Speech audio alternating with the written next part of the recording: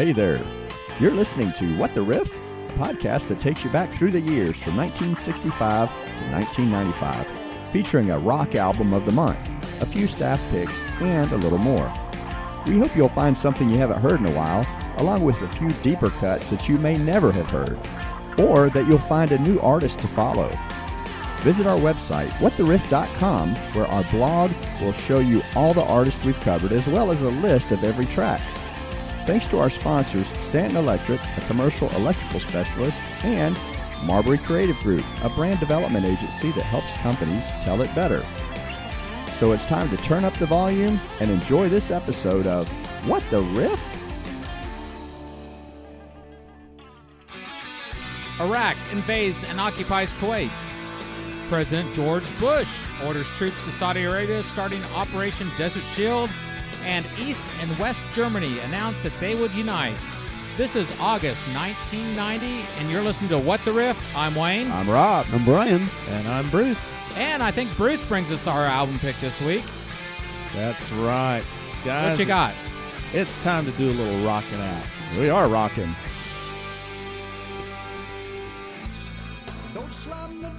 All right. This is Queensryche. And that sound is Jeff Tate on vocals. Queensryche is it's interesting. It's a group that's been described several ways: heavy metal, progressive metal, art rock. They get lumped into the hair band category a lot of times. They weren't really a hair band, though. No, They didn't that's have any of not those. I mean, the song we'll get to eventually was their big hit, but it wasn't really a power ballad in the sense that it was going on and on and on, just trying to bank money from it. It was a real song. Right. But you get it. I mean, it's, he's up there in the stratosphere. It's got that wall of sound kind of thing going on. But this was a very different group than a lot of the hair bands that were going on over there. They're much more progressive in what they did. In fact, a lot of folks, if you're a Queensryche fan and you're listening to this, you're probably going to say, look, Bruce, you picked the wrong album to do. Because the big album that people will remember from them is a concept album called Operation Mindcrime from 1988. And it is really good. It's a good album. It's basically a rock opera about this drug addict that was brought into this kind of secretive organization and was conditioned to respond to the word mind crime. Whenever he heard the word mind crime, then he would become like this assassin and go out and kill whoever it was. So pretty dark, good, but a very good concept album. If you like concept albums, this is one of the better. I think I actually had some. I think I had that in my playlist somehow. Yeah, could have. There were two big songs from that one. One was "The Eyes of a Stranger," and the other was "I Don't Believe in You." Oh yeah. So those were the two big songs off of that. I decided to do this album because it's hard to do Operation Mindcrime without doing the entire album. You really need to listen to that one from start to finish. Well, you did do 2112, which was the entire album. That was a whole that was just the side of the album, right? That was just one album side. You have to listen to the entire thing to that. So, in Empire, there's more accessible individual songs here. Yeah. So that's kind of the reason that I picked this. I thought this was Ronnie Millsap. Yeah, well, I too love A Rainy Night, Rob, but But that'd be Eddie Money, though. Or Eddie Rabbit. Eddie Rabbit was that? Oh, Okay, yeah, it was Mike. Eddie Rabbit. Eddie Rabbit sang all over Rainy Night. Oh, okay. Oh, gotcha. So the song that we're listening to right now, this is the 5th track and the 5th single from the album. So they've had like 6 singles that came out from this album, and it was released in November 1991. So the album came out in August of '90, and they went several months releasing single after single. The Songfacts mentions that the sleeve notes to the Japanese edition is where Chris DeGarmo, who's on guitar, says, "This is another Seattle-inspired song." So these guys are from Bellevue, Washington. And he said it's about waiting for someone in the rain, and the rain being a metaphor for loneliness. Well, this is not the grunge stuff that would come in another year and a half. No. Without you. Next message. Saved Saturday at 9:24 p.m. Sorry, it's starting to hit me like a 2-ton heavy thing. So if you heard that little answering machine motif behind it, that was kind of a spoof on Ronald Reagan, and I thought it was the president. it sounds kind of Reagan-esque. Yeah. Now, of course, Reagan had left office sometime previously. He was left in 1988.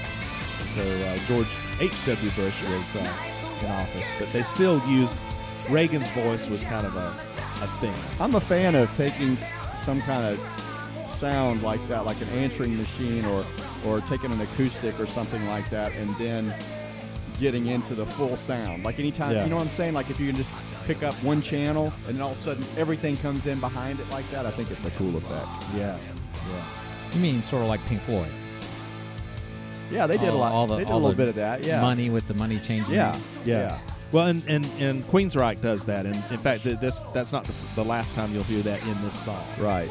Now, this song was a hit. This is one that actually I remember getting a lot of airplay. Of course, I listened to mostly classic rock and, current hard rock at the time. A lot of these songs, and before the episode, we were talking, how many of y'all are familiar with Queensryche? Yeah. I am. So you're familiar with them. Have I you remember listened to them them. very much? Not really. They didn't. Well, the next song that you're going to be playing is where they brought me in. Yeah. That's the one that most people remember. This is this is Empire, so this is the title track from the song, from the album. It's about drug and gang warfare is kind of what it's about. So, and it's got several things there. It's got the little Reagan-esque answering machine thing at the beginning. We'll get into a section where it's kind of a spoken word thing, and I'll talk a little bit about that. But this is all about the drug, the drug culture and the crime and things like that, which was a big deal in the late '80s, early '90s. It has a Faith No More feel a little bit. It does a little bit, doesn't it? Well, we'll get back to it. But I like the driving of this. This is just it. I did a song earlier by Public Evidence Limited, and it's just sort of like that plotting. It's a good song to kind of just run to or ride a bike to or something like that. You just keeps you in that rhythm. It just over and over. We're kind of like bobbing our heads to this song. It's almost. Go ahead. I like the voice in the background. Empire. Yes, that's what I was about to say. That's what I like about it. That Empire. It kind of reminds me of a subdivision. It does, doesn't it? But I remember another Rush reference. This must be the part you're talking about. Where they get to the spoken word. Yeah. That's coming up very, very shortly. Here it comes, I think.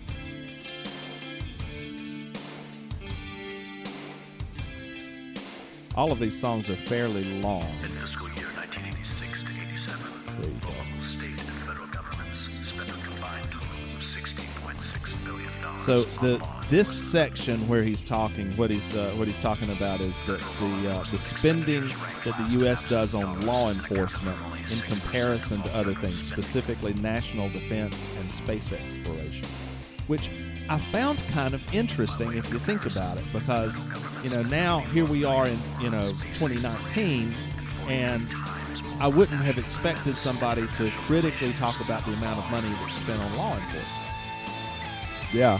Well, so they were saying they shouldn't have been spending as much on law enforcement. No, they were saying we don't spend enough on law enforcement, and we're rife with drugs and gangs and things like that. And we're spending it on space exploration. Yeah, and national defense. So the tide changed. We're not interested in going to the stars anymore, like Styx. And now we're spending too much money on crime. So it's just an interesting approach to things. And I do love the almost the chant feel of the song, where they go in, they'll take different motifs and stage them, and then they come back to this chorus that's almost a chant or a mantra. It really is like a world. It's like the Queensryche world, like what's going on in this world. Makes me think of like the Apple commercial from 1984. With From the yeah, absolutely.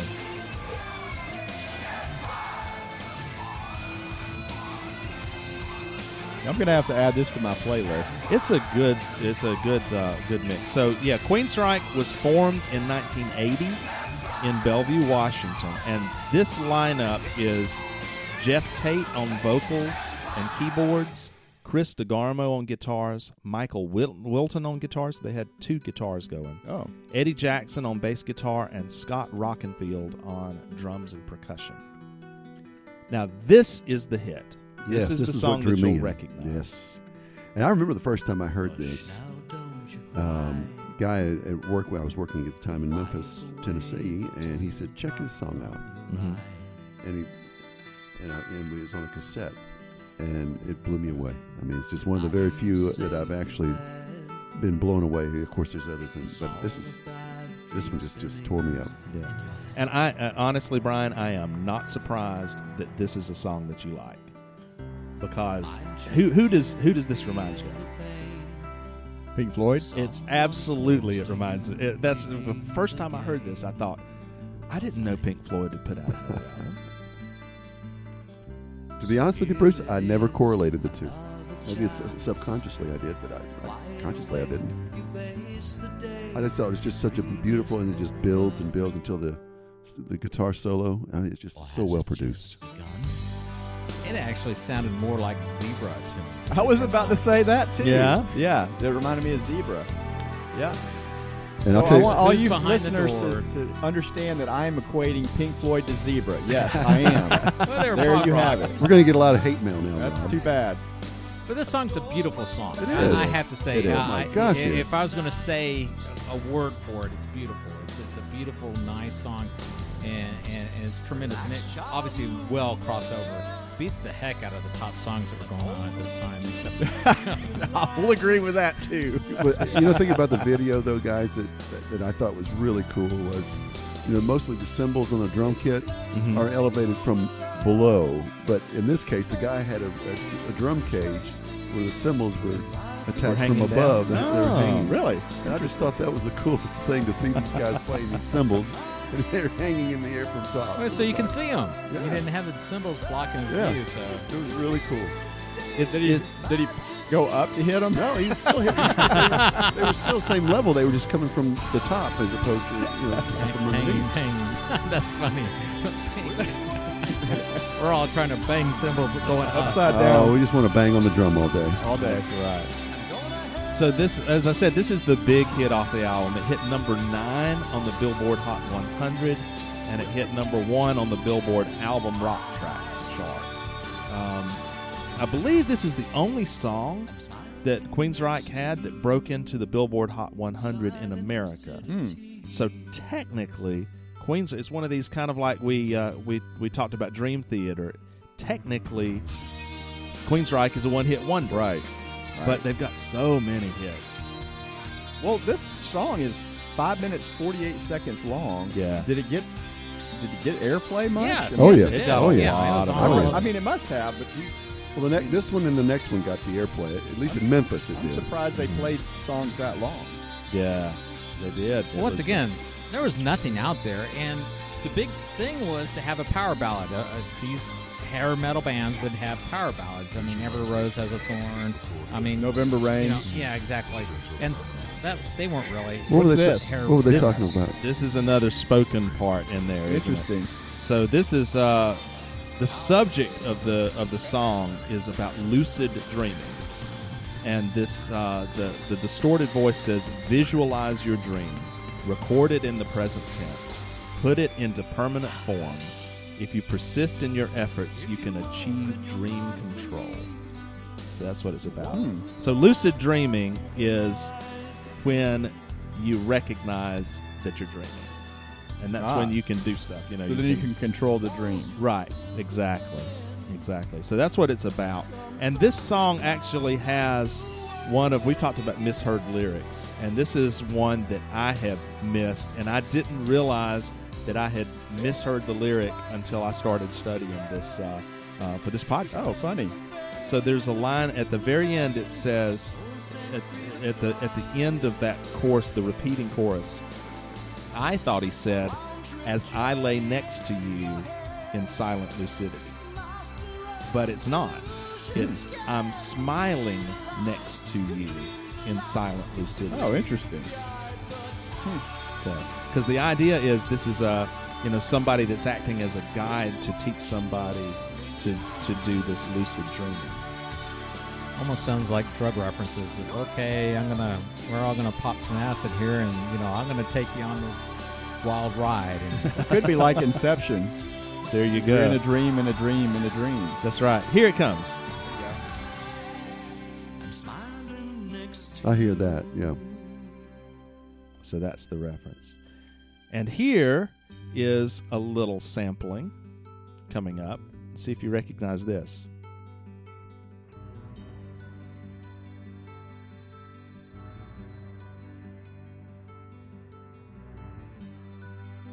the cello.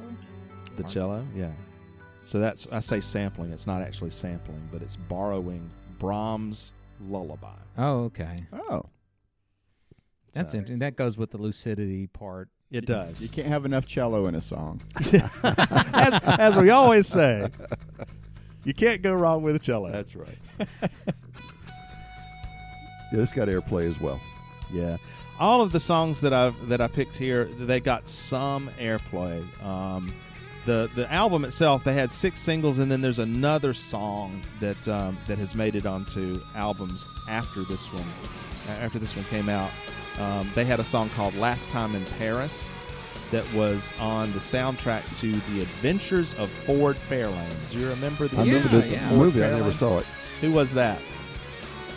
The comedian. Yeah. Wayne is. I see smoke coming out. Wasn't his ears Dan trying to Aykroyd, think was of it? Well, he was smoking at the time. No. Golly, Vince. He basically was a misogynist. Yes, complete politically incorrect He was guy. not a he Miss turned Tuesday. he turned political incorrectness up to 11. Wasn't Lewis Black? No. All right, I'm gonna have to give it to you, aren't I?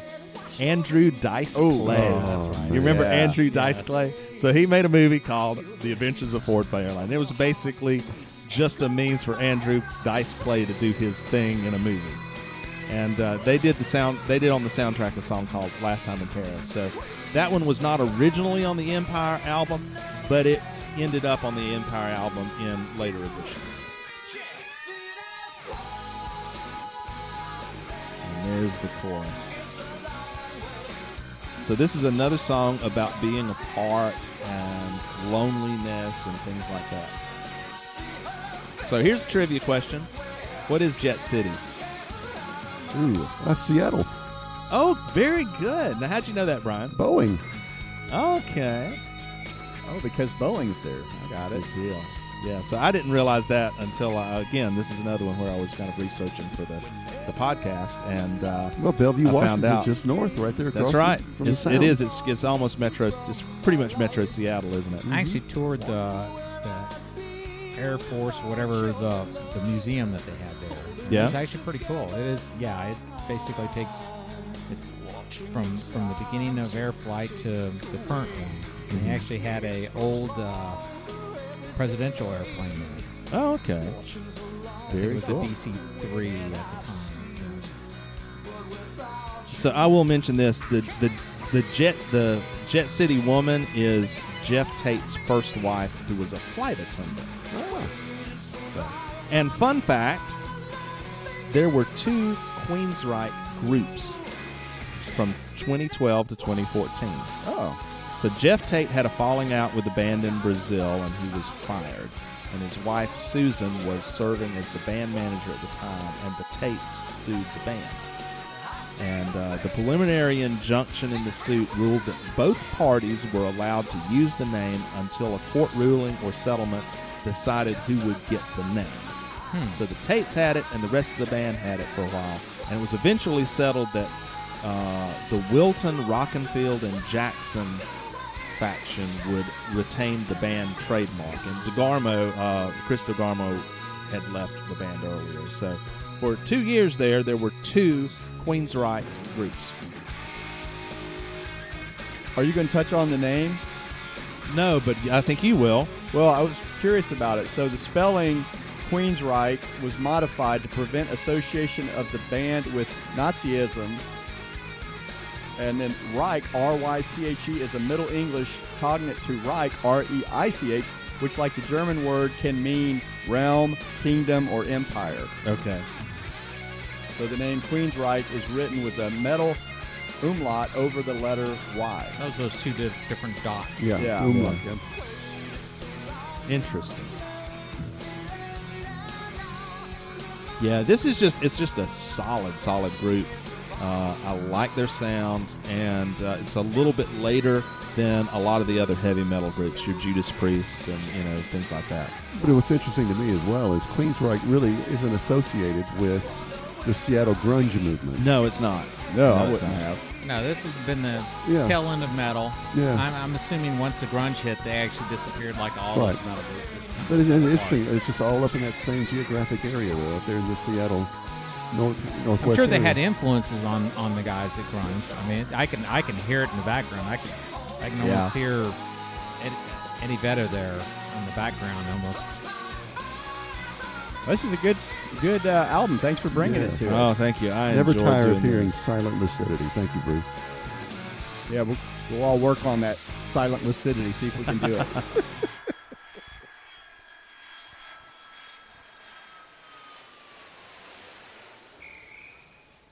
You're listening to What the Riff from August of 1990. You like what you hear?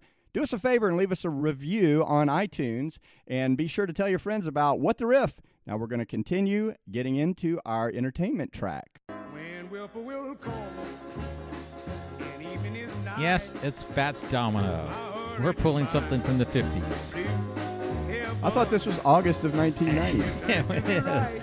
But My Blue Heaven was a movie that came out then. If you remember, did you remember this movie with Steve Martin, or Rick Moranis, and I remember Joan that. Cusack? He had was this the one that he had the really weird hairdo, and he was like a gangster or something? He was a gangster. This is actually a sequel to Goodfellas, believe it or not.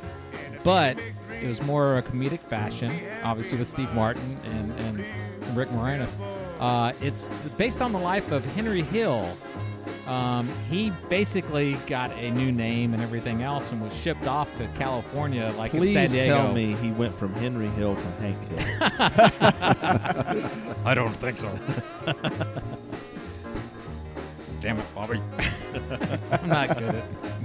But yeah, that was the whole thing. Is he ended up in a town and just he tried to bully everybody because he was a mobster. Was this song redone at this time? No, they actually used the song that The original. the original from Fats I Domino. mean, it sounds like an original. Other movies, Air America came out with Mel Gibson, talking about the airline stuff with Laos during the Vietnam War. Mo Better Blues, Young Guns 2, Flatliners. Flatliners. That was Interesting It was movie. a It was. nice horror film. They've redone it. I don't think the redo was very good, but the original was. Watch really the original with Kevin Bacon. good. Yeah. Yeah. And then The Exorcist 3. I didn't know there was a third one, but it did come out. Even more Exorcist. Yeah. The Two Jakes, which is a sequel to Chinatown with Jack Nicholson. Dark Man. Delta Force 2. Pump Up the Volume. That was entertainment. August 1990. All right, so we're going to get into staff picks from August of 1990, and I'm going to lead it off. I'm kind of like Wayne, where I didn't like a whole lot of music in this time period, but this is kind of interesting. This is Concrete Blonde. This is their number one hit. It spent 4 weeks on the Billboard 100 and made it all the way to number 19. Rob, I almost picked this one myself. Did you? Yeah, Yeah. and you kind of, I go, man, but I'm going, it was sort of, it hit that alternative stuff that was starting to click over. This was Yeah. one of those first songs that sort of filtered in. Well, Johnette Napolitano is the lead singer. And, I mean, you can hear that, her voice going from low to high. She's got quite a range. Oh, powerful voice. Powerful voice, and I think it's a cool voice. The name Concrete Blonde, somebody said, came from describing the contrast between the rock sound and then the deep lyrics and the meaning in the lyrics. The song's about, it was an alcoholic, and she wrote this about being in love with him.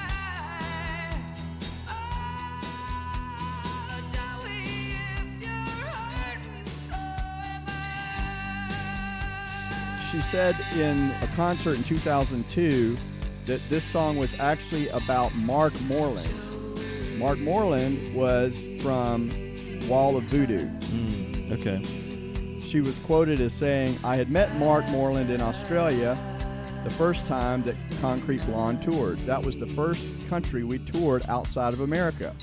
We were opening for Wall of Voodoo in Australia, and we just became tighter than anything in a very short time. There was a lot of mutual worship there." So she was writing this about her relationship with him. He actually passed away. He had kidney issues. And At that time or later? Later. Okay. And she said that it was about him going through issues with alcohol. She also mentioned that she wrote this during a cab ride in Philadelphia. Huh. So somehow, I guess if you're sitting there in the back of a cab getting bored, may as well write a song, right? This is one of the things with especially with the the creatives, the songwriters, and things like that. It's like the muse will hit them in odd places, and you've just got to have a scratch pad or the back of an envelope or something. I've got to say, I'm in advertising, and for me, coming up with these ideas and stuff, it could hit at any point. I've always got a notepad, and now your iPhone, you can put a note on there, and I'm constantly recording something. So did you hear that, Uber drivers? Now you need to have a notepad and a pen in the back of your Uber driver. I was riding with an Uber driver, and she had a notepad that when she would hear things, little phrases and things she's like going to that, write a she would book. Write those down. Yeah, that's what she was doing. She was writing a book. Yeah, I guess if she's writing a book, that'll be... Oh, and don't want to diss the Lyft drivers. Lyft drivers also. That's right. There's some deeper cuts on this album. There's one called Caroline. It's interesting. In my mind, I'm going to Carolina. Yeah. There's another one called God is a Bullet, which I thought was interesting. And believe it or not, they did an interesting cover of Jimi Hendrix's Little Wing. Okay. So that's all on their album Bloodletting. I actually had this album, so this was one of those ones where you just sort of like, okay, I enjoy this new progressive music that's starting to hit here that is a little different than the crap that was actually there at the time. But I hadn't heard it in a while, so I Yeah, thought, no, this is a great pick. song. Thank Good you. call. Thank you, Good Rob. call. Now we're moving on to the next staff pick, and Brian has it. This is more sort of EMD type stuff. Yes. Everybody to the dance music. floor. You recognize the song, gentlemen? I love this song. Big fan of the group. Yes, this song is from Depeche Mode. Or Deepak Mode. Depeche. Becky. This song originally was supposed to be more of a ballad. More, instead the band heard it. They said, "No, let's try, increasing the tempo here." And the band liked it. At first they didn't. Then they started listening to it more and more. And sure enough, they enjoyed it. They liked the song. So here's what you got. You got more of an up-tempo song about a relationship. The guy's in a relationship, and he's. We don't have to talk. We don't have to do much. Let's enjoy the silence. You can hear two phases of music. This is sort of like that 1980s synth stuff with the drum machine and the synthesizer. Yeah. But then you can kind of hear the electrical dance music sort of stuff kind of building itself in the background. Yeah. It feels like the Smiths. Yeah. to me. Yes. I really get the Smiths feel. The song was written by the primary songwriter of the band, and that was Martin Gore. No relation to the creator of the internet, Al Gore. Yep. So, That we know of. right. Martin Gore wrote the song, and the lead singer, of course, is Dave Gahan, or Gahan, whatever you want to say his name. The video is very interesting, though. Have you ever seen the video? It's not jumping out at me right now. Video basically is a video of Dave Gahan as dressed as a king. Okay. He goes out in the country. It looks like Scotland or somewhere. It's good to be the king. It's good to be the king.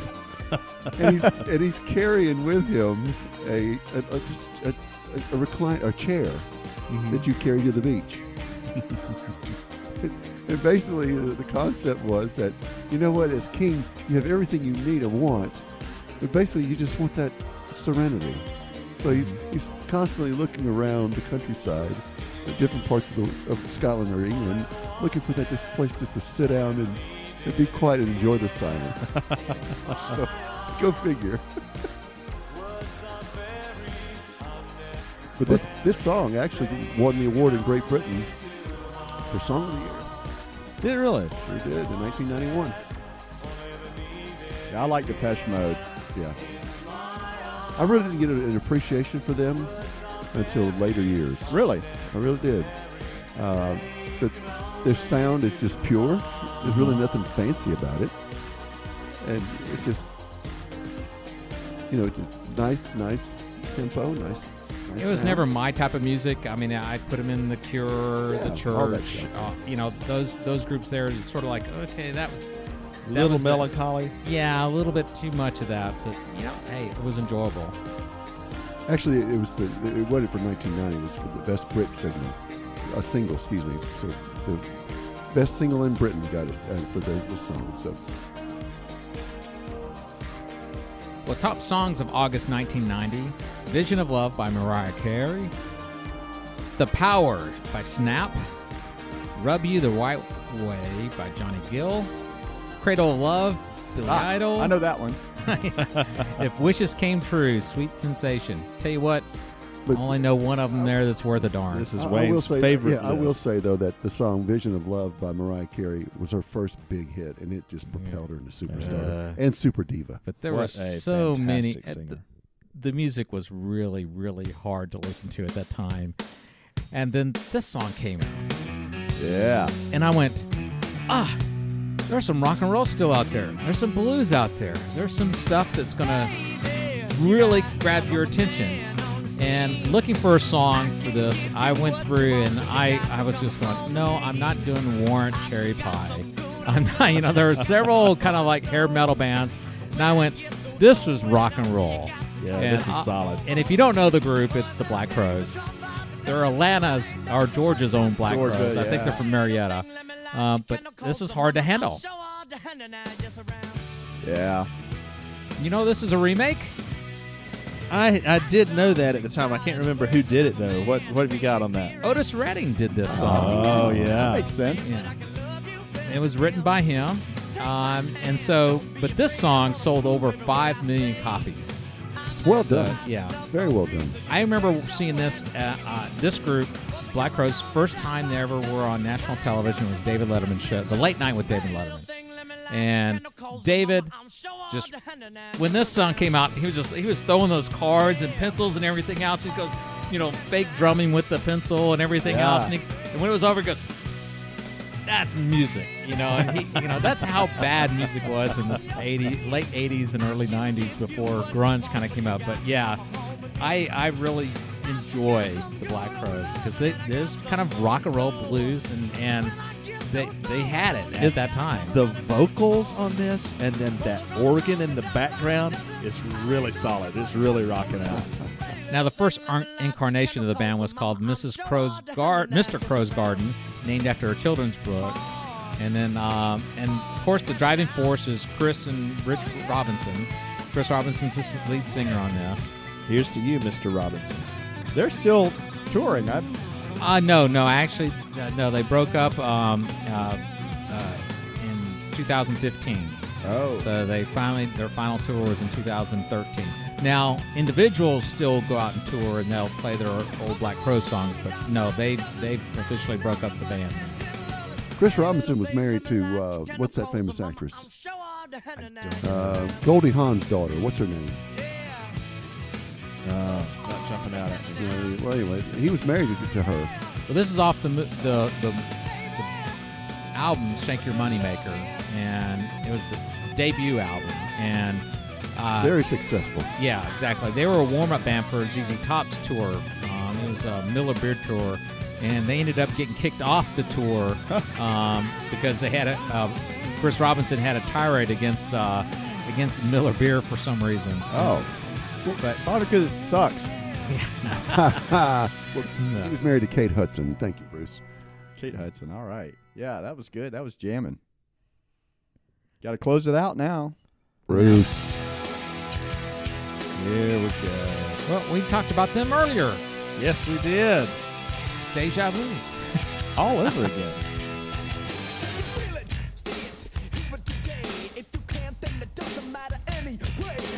Okay, if you haven't already identified the song, this is Epic by Faith No More. This is off of their third studio album entitled The Real Thing, but it's their first with Mike Patton on vocals. So, Mike Patton came out of an experimental funk band called Mr. Bungle, and this is kind of hip-hop meets thrash metal. Yeah. I actually thought that this was Red Hot Chili Peppers when it first kind of came out. Yep. You know who I Well- thought it was originally? The Beastie Boys. Yeah. Had a little bit of that sound too, yeah. Well, it's interesting that you named the Red Hot Chili Peppers, Rob, because there's a story behind that. Oh. There was some controversy around Faith No More and the Red Hot Chili Peppers. So they've got a similar sound. Yeah. But if you look at the video, Anthony Kiedis of Red Hot Chili Peppers watched the video, and he's like, wait a second, this guy's taking all my moves. His move. Yeah. So he accused Mike Patton of stealing his style in the Epic music video. Well, I mean, they've got that same kind of power and passion in the way they're kind of rapping. Yeah. So I would think that you might have similar moves. But that's not the only controversy of this song, No, it's not. because PETA came out against them. Yes. Don't steal my thunder, sorry. man. We'll get to that. I didn't know about the PETA thing. Well, Yeah, actually, I'll tell you PETA what. got onto them. You brought it up, so go ahead. Go ahead and tell me about Well, the PETA if you saw the video, it showed a flopping fish thing. Yes. on dry land gasping for water, I guess, not air. But it was just, and it looked like it was dying. Right. And so suddenly they got in some major hot water for that. Yeah. Now, it doesn't take much to get in hot water with PETA. Let's Did they be come and honest. splash blood all over the fish?